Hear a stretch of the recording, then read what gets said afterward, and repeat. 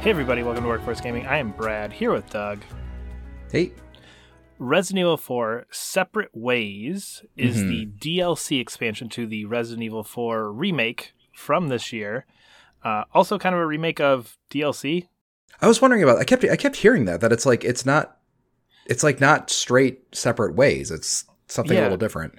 So I never played the original Separate Ways, so okay. I don't really have perspective on that. But what I can tell you about this, so the basic idea of it is that in Resident Evil 4, Ada Wong kind of pops in and out throughout the story, and she's kind of on this weird separate side tangent quest than Leon is on. And basically what this does is it delves into what the hell is she actually doing there, because you really never get I don't think by the end of the game you ever have a full sense of what she's really trying to do.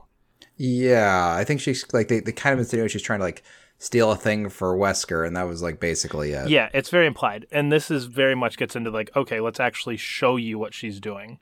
The DLC runs completely concurrently to the timeline in Resident Evil 4, so it basically starts with the opening scene in the village. It ends with the same final boss fight, and it basically... interesting. What I really like about it is that it basically takes that, like, I don't remember how long it is, about 15-hour story, and it condenses it down to maybe 4 or 5 hours. I think my time was like 4 hours, 45 minutes, something like that. Yeah. So...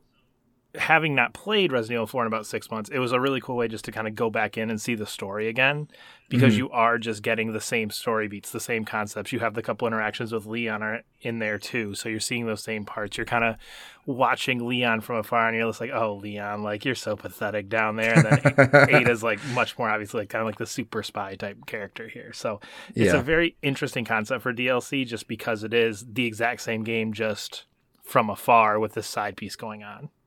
Mm-hmm.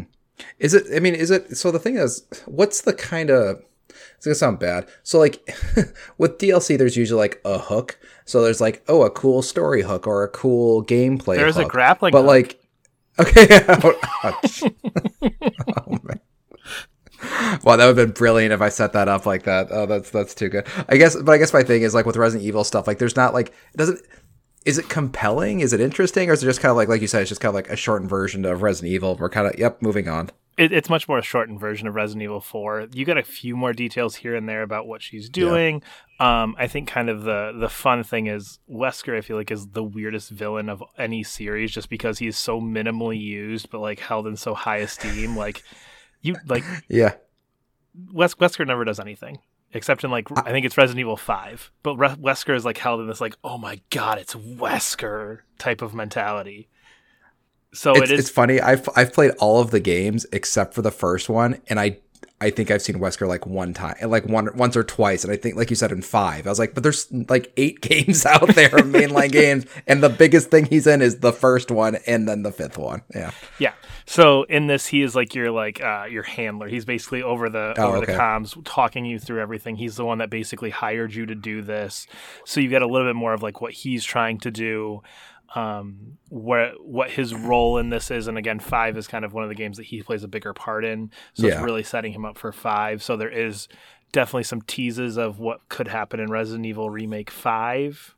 Obviously the same things that happen in Resident Evil 5, but those teases are still there, especially towards the end. There's, your post-credit scene, all that kind of stuff that's kind of teasing towards Resident Evil 5.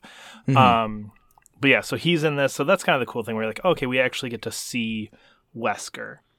And Ada is much more like just business. Like Leon is clearly there, like, oh, I gotta get she's like, I'm being paid to go put this thing here. I'm getting paid to go get this. I don't care about Ashley. I don't care what's happening with these cultists. I need to get this to get paid. So that's kind of fun. It is a little bit of a different perspective. Again, it's just kind of a different take on the story, a quicker, more just streamlined take through the story. And again, I think if you didn't have any Resident Evil 4 background, I think you'd be pretty lost, because it does minimal explaining on a lot of things that are happening in the Resident Evil 4 world, in these villages, with the cultists, with Los Plagas, with all that. There's very little explanation. It's just like, okay, boom, boom, boom, boom, boom, done. Mm-hmm. So it's fun? Is it good? So it is very good. Again, I think it's one of those things where if you liked Resident Evil 4 Remake, you will like this. There's very little difference in it. again, I really liked it as a replay more than anything else, just being able to sit there and go it. A couple of the things that are new in this, obviously plays Ada, but she has a grappling hook, as alluded to earlier in my hilarious joke, which kind of makes traversal a little bit different. So there's a few spots that you go to. You go to a lot of the same locations. And the grappling hook, you can do a lot of like jumping through. So like when you're on the castle roof, you can kind of jump from spot to spot to spot to kind of get around some of those. There's a scene with catapults. You kind of have a similar scene. Now you've got a grappling hook to go through and get around. So it kind of changes up some things there. She also can use it in combat, which I think is where it really comes in, is because when you stun an enemy, when you're Leon, you've got to do like a sprint to get to that enemy to do it if you shoot them too far away. Yeah. It just prompts you to a grappling hook. So she'll grapple like 20 feet away, kick the guy, and get that melee in. Oh, cool. Which changes up combat pretty much. It makes it feel much quicker, much snappier, which I liked a lot. But it is Resident Evil 4. Yeah. Not much changing other than that grappling hook. Location-wise, again, you're doing the same things. There's a couple of fights that I think, honestly, might be basically the same fight that you do in 4, just this time. Oh, Ada got there first and did it. She walked through. Oh, now Leon's here. He's doing the same fight. So you see that. It's probably 80-20, old stuff to new stuff. Couple new bosses in different places, things like that. Few new areas. It's a lot of like, you're in the castle, but now you're in this part. You're in the village, but now you're on the other side of the fence. Gotcha. Okay. So not a huge new thing, but overall it's fun. If you like Resident Evil 4, it is for sure something cool to try out. Get a little bit more of that story. It's only $10, so not a huge investment either, but kind of sounds like a reminder for like, hey guys, we can be on our game of the year list. We came out earlier this year. Definitely. Although it's been out for a while. I think it's been out for a couple months, but very, very much that in my mind where it's like, oh yeah, you know what? I did really like Resident Evil 4. I almost forgot that game came out this year and because of everything else. But if you like Resident Evil, I'm sure there's lots to be had here. That's really, really good. So we are Workforce Gaming. Try and get new videos up every Monday. Leave a comment below. Subscribe to our channel. See you later. Bye.